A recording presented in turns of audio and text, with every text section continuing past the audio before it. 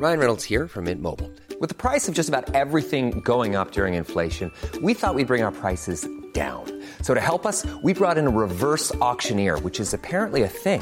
Mint Mobile Unlimited Premium Wireless. How to get 30, 30, bit to get 30, bit to get 20, 20, 20, bit to get 20, 20, bit to get 15, 15, 15, 15, just $15 a month? Sold! Give it a try at mintmobile.com/switch. $45 up front for 3 months plus taxes and fees. Promo rate for new customers for limited time. Unlimited more than 40 gigabytes per month. Slows full terms at mintmobile.com.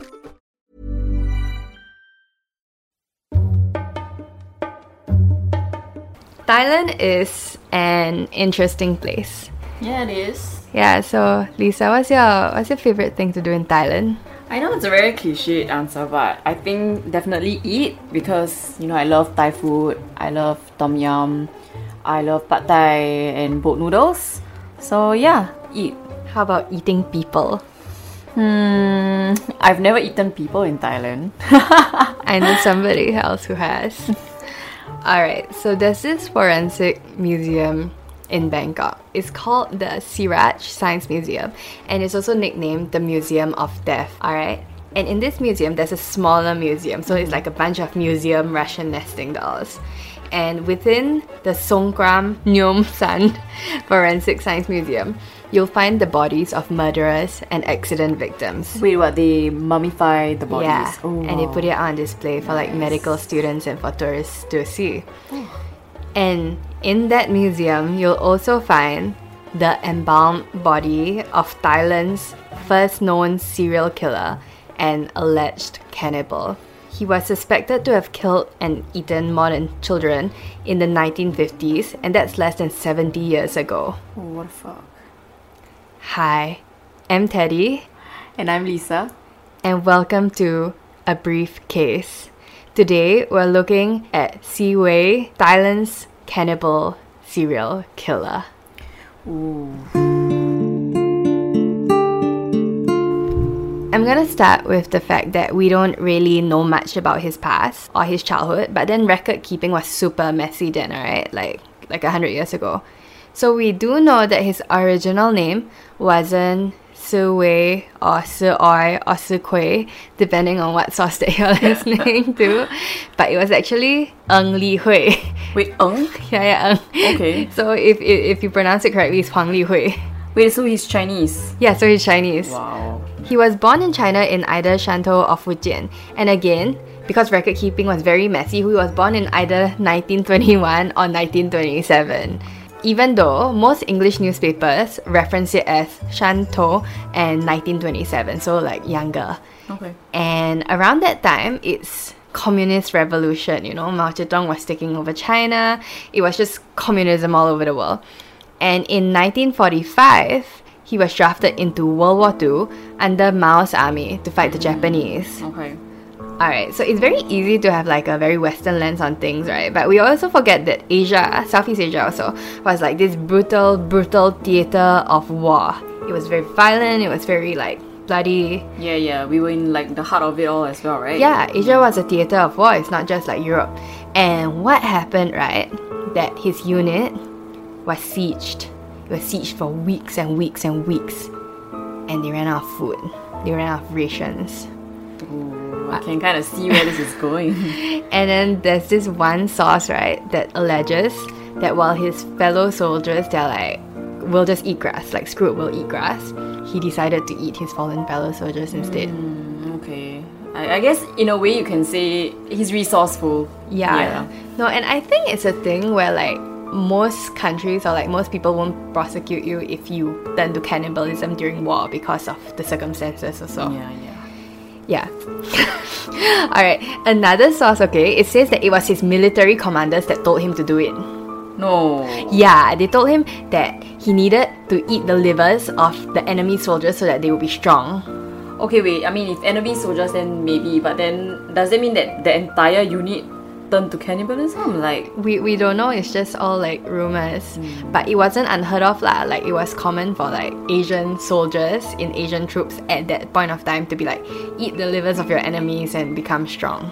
But maybe it's just a rumor, maybe it's just like a urban legend, Yeah, now I wonder how many other Asian armies have been going around looting dead bodies for their liver. We don't know. Alright, so Apparently, that's because the liver was supposed to be like the center of life in the body. So you get the liver, you get the power. But again, we don't know how true that is. And apparently, it was really common in World War II lah. So not just in Asia, but in like camps in Germany. And I think it was documented that it happened to 4 Japanese soldiers in New Guinea. So not too far away from Singapore. They say that Su Wei got his first taste of human flesh there.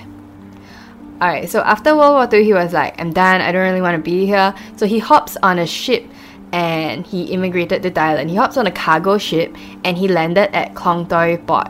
According to some reports, the day that he landed was 28th December 1946, so Boxing Day after World War II. Wait, so did he kind of just like disappear from the army and run away, or there's no details, but I think he probably served everything. Then World War II ended in like 45, 46. Yeah. And then I guess he just probably got sent back and was like, I don't really want to go back. But I think it was something that a lot of people did then also. They just relocated after the war because everything is such a mess. I'm sure. A new life, a new beginning. That's right. But the interesting thing is that he never really got super good at speaking Thai lah. So he never really like assimilated too much. Okay. Yeah. So after that, he worked a couple of different jobs in Bangkok before settling in this place called Prachuap Khiri Khan, which is in the south of Bangkok, so still quite central, as a gardener. So his first kill was supposed to be in 1954. Just a little less than 10 years. Yeah. Alright, so this is where we get our unreliable narrator, like Gone Girl. And a lot of the information on these kills, they are not evidence-based, they are based on what Su Wei told the police. Okay. So, and another thing to note, right, like I mentioned, he spoke very little Thai.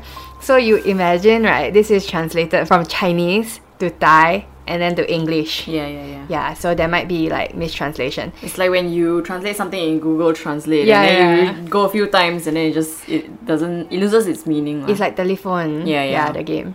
Alright, so we don't really know why he started to do it, and I don't really get it lah. So maybe it's like, imagine you're never allowed to eat your favourite food again. What's your favourite food, Lisa? I don't know, I love food too much.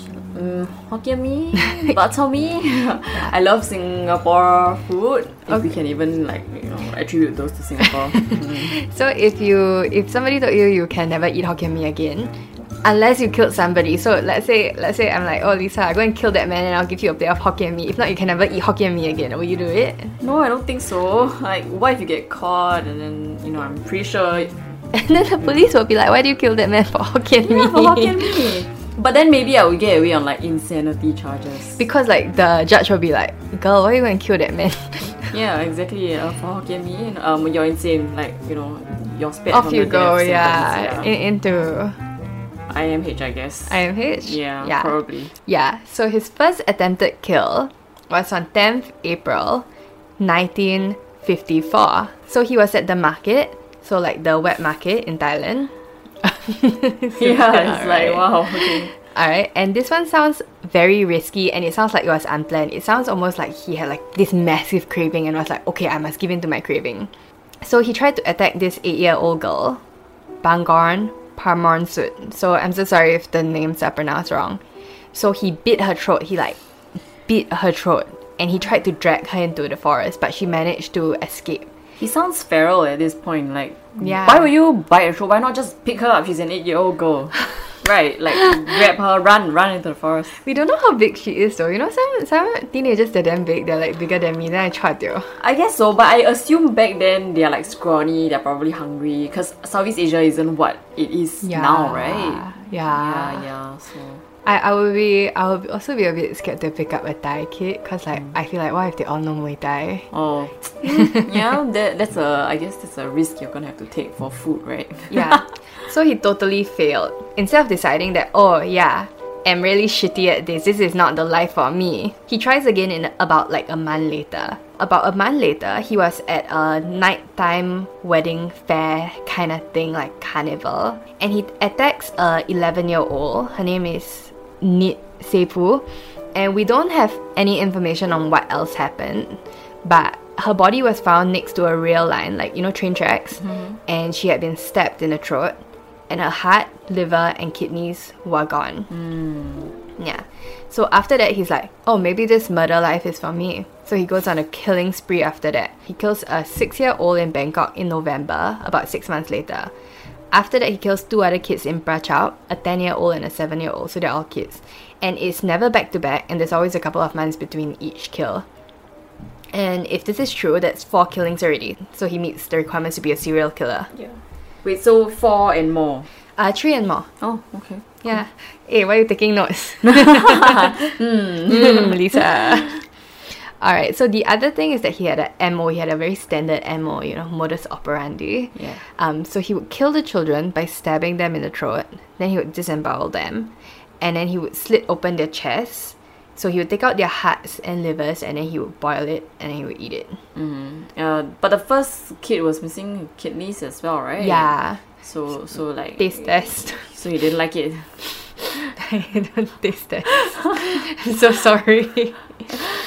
And the thing is that it wasn't that he liked children. That's what he said. It was just that children were easier.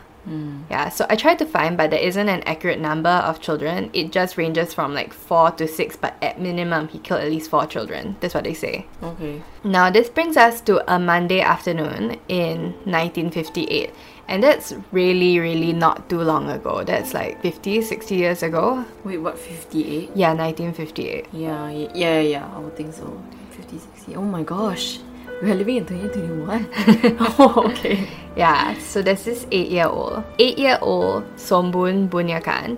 So he went to buy some vegetables from a local farmer, gardener, and he never comes back. So his dad Nawa, he gets worried. So he calls his friends to come and help look for his son. He's like, guys, my son is missing. Alright, so they live in a seaside town in Non Phra Rayong. And so actually it makes sense because it could be dangerous because, like seaside town, you're like, oh, what if he falls into the water? What if there's like forest and gets attacked by an animal or something? Yeah. So they were searching in the forest, right? Which is already a dangerous thing, you're a kid in a forest. Yeah. And they come across Sue, which is also coincidentally the guy that his son went to buy vegetables from. Ooh, okay. Yeah. And Sue was burning the 8-year-old boy's body. Okay, that's stupid though. I mean, if I were him, not saying that I would ever kill a kid. Yeah. You live in a seaside town, throw the body into the sea. Right? I mean, why will you risk getting caught, setting the body on fire? That takes a while, right? Then the body takes a while to burn as well. Yeah. Quite dumb. Actually, that's really smart, Right. Lisa. You could just take out the parts you wanted to eat and then throw the... Yeah, animals would pick him off. You can throw it into the sea. I don't know. Wow, I don't like how smart you are. Let it be noted that I am here with Lisa. I'm alive. I wouldn't do anything to you. Oh,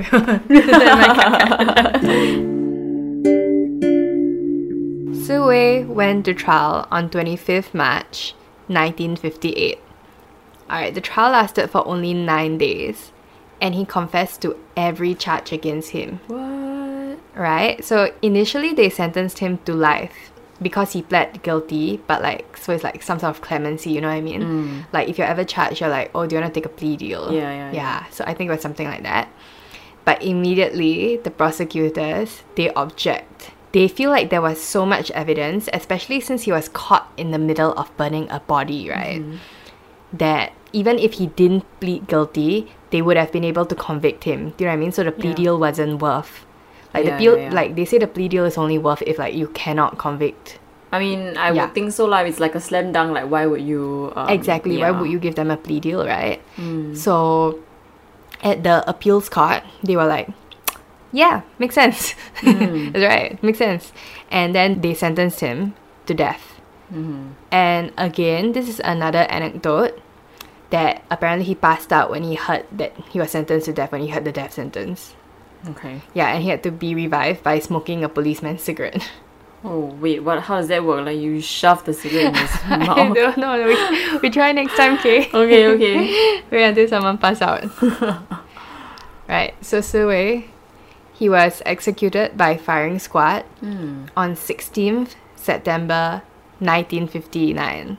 Seems kind of anticlimactic, right? Like, he just killed 4 children, gets caught burning body, and then yeah, I'm guilty, kill me, and then he's dead. And then he was 32 years old when he died. Oh, okay. Yeah, so he was actually damn young. Yeah, but that is like quite old for that time, no? Was it? Was 32? Hey, this is the like 50 somethings. Like 32 isn't that old. Eh? I don't know, man. My ama who was born in 1916 lived until like 100. Oh, okay. Yeah, okay, then I guess 32 is quite young. Yeah. Okay, so after he was killed, we noticed the Siri Raj Hospital, they took his body for a medical study. And he was preserved in the medical museum, you know, the one we mentioned before. So it's for like students and for the public to view. And I heard that when he was still displayed, right? So I read somewhere, I think Reddit, when he was still displayed, like once a year, they would have a masseuse, like a masseuse come and rub him down with Vaseline so that his mummified self would be real shiny. Okay, I mean, I guess I can understand that, but the question that keeps on running through my head is that how does the firing squad work? Like, where does he exactly get shot, and how does it not destroy his like body structure? Yeah, I don't know. Well, actually, that makes a lot of sense. If he's mummified, shouldn't he be like a bit damaged? So, firing squads work like this. So, like, there's a bunch of guys, and you're just like standing there, and then the whole like logic of the firing squad is that unlike an executioner, right, you don't really know who was the one that like did the killing shot. Yeah, no, so like the guilt is not so bad, you know. Yeah. Whereas with an executioner, it's like, it's always you, it's on you, and then you kill everybody. So what did they do away with that then? I mean, that makes sense to me. I don't know that, but Singapore does like hanging, which is one executioner. I'm just gonna guess that it's like more dangerous because like you're just firing bullets all around, and Singapore doesn't really like guns. And then the other thing is that like, okay, it's gonna be very anti, okay? A bit wasteful, eh? Oh, waste money, waste money. That's the other thing that I was thinking about also. But then to actually be the executioner, I think that takes a lot out of you. I assume. Yeah, I think it also takes a lot of like courage, and it's also very scary because you never know. Oh shit! What if the guy that I like killed was not guilty? Yeah, but wow, it's a discussion. All right.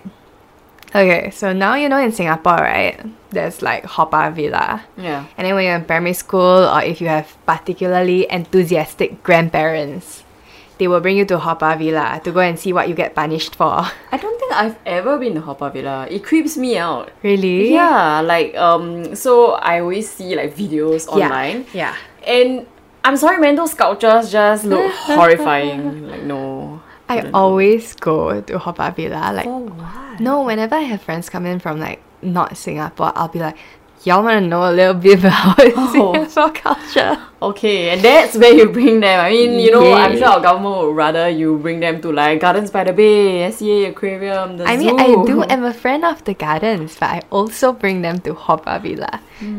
Thanks, STV. We are looking for some cash money. This podcast is expensive. Alright. Okay, so anyway, the whole point of Haw Villa is like it's meant to scare children into behaving, right? To be filial, to not gossip. No, wait, is that the actual purpose of Haw Villa? Yeah, so there's this section called like the levels of hell or something, and it's in this cave, and it's legit damn scary because there's like I think the guards of hell there, and I think one year they even held like a haunted house there. Oh, I would not. I go totally to such would. No, you never know. I mean, you know, like sometimes when you imitate, and then it will attract. Yeah, don't you? I mean, I kind of believe that. I'm a bit superstitious, but I'll like. I guess if you take oh my the god! You know precautions. what? I just heard something from another podcast recently. It's like, 如果你在听，他们也在听。I do not want to know that. Okay, and that translates to if you listening, they listening too. Yeah. All right. And anyway, in Western countries like US, UK, Australia, my friends tell me that people will say like, oh, if you don't go to bed, the boogeyman will get you. But like in Thailand, Thai parents would tell their kids, behave, if not, Silway will come and get you. No, wait, so he's actually a household name now. He's a household name there. He only killed 4 kids. I'm pretty sure there are 4 more to 6. like... 4 to 6. Okay, fine. 4 to 6 kids. I'm pretty sure there are more prolific like serial killers out there. Like in Thailand, I would think so because Thai people are so chill. They Buddhist. They're like relaxed. Yeah, but then I think also because like I mean they are kind of not SSRs, right? I'm also sure that they're kind of okay. Wait, let me rephrase. They're still a developing country, so I would think that actually some people, they might not be as well documented. Some crimes, especially in the rural areas, I'm also pretty sure that people go missing. There might be more prolific killers out there. It's just that they don't know that they're killers. You just imagine the person like went off on a walk and like accidentally fell down the... And I'm actually sure there are probably others who have been caught, like Siwei, who have killed more. Yeah. I don't know, but I think Siwei was like the most famous at that time. You know, like how like I feel like Siwei's counterpart in Singapore is like Adrian Lim. Yeah, like Adrian Lim gonna come and get you, y'all. Okay, I've never been threatened with Adrian Lim. I think by the time... I don't think anyone's been threatened with Adrian Lim, but I mean, I've read about him on my own, but my parents have never mentioned him, But is that weird? I don't know. No, Singaporean parents are damn boring. Singaporean parents are like, you behave, if not the police come for you. Police. Here's a bunch of theories I found. Alright, so you brought up a really good point. Like, why is Siwei like so big in Thailand? Why is he a household name? Why is he their boogeyman? Yeah. Alright. So Thailand at that time, right, and a lot of Southeast Asia, they got a lot of anti-Chinese sentiment going on. Okay. They got a lot of like, the anti-communist sentiment. So right, there's some people who say that the Thai police made him confess. Like, they told him that if he didn't confess, he'll be deported back to communist China. Yeah. And... I mean, do you think that there's a possibility that he didn't do it at all? So that's what we're gonna explore. Alright. So on one hand, when he was interviewed, he said that he was never coerced. But then, right, from some sources that I read, that there were like discrepancies in his confessions. Okay, like he would say that, I totally killed this girl and I like cut out her organs and shit. But then, right, when they found the body, she was completely intact. It was just that her throat was stabbed, which was like similar but not the same. He would say that he stayed with guy A on the night of the murder, but it was actually with guy B. So it was like small discrepancies. But then that's the thing. Sometimes when you tell story, you also like forget a bit here, a bit there. Yeah, I mean that's true. But also, who are the ones finding these discrepancies? Because if the police coerced him to confess and they made up their own story, who is going around fact checking it and finding these discrepancies? Because the police would be the ones fact checking, right?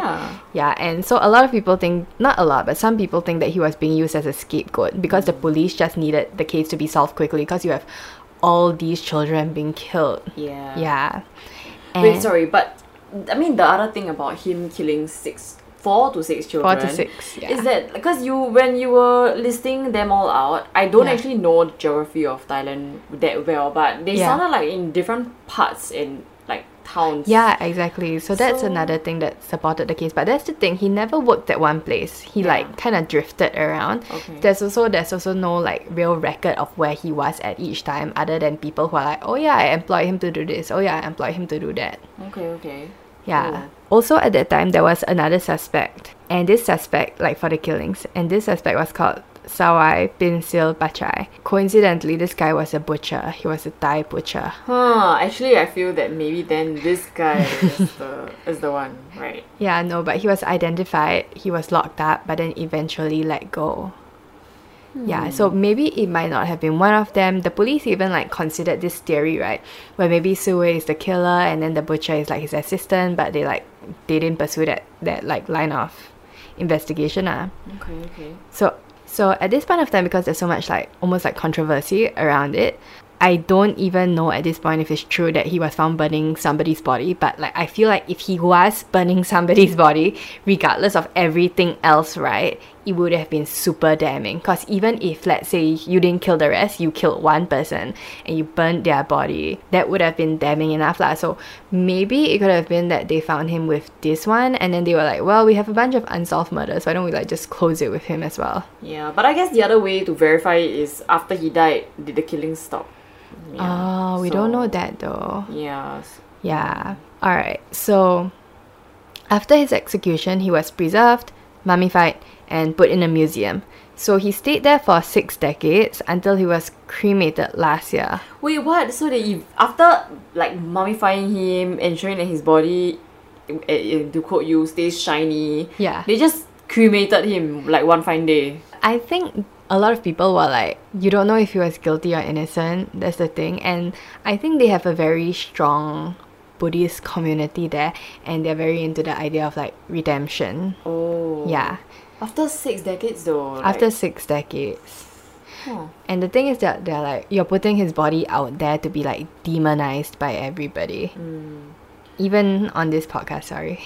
Yeah, I mean, it is up for discussion, like whether, like where does the line stop lah between, you know, teaching people about the past, the history of your country and everything. Yeah.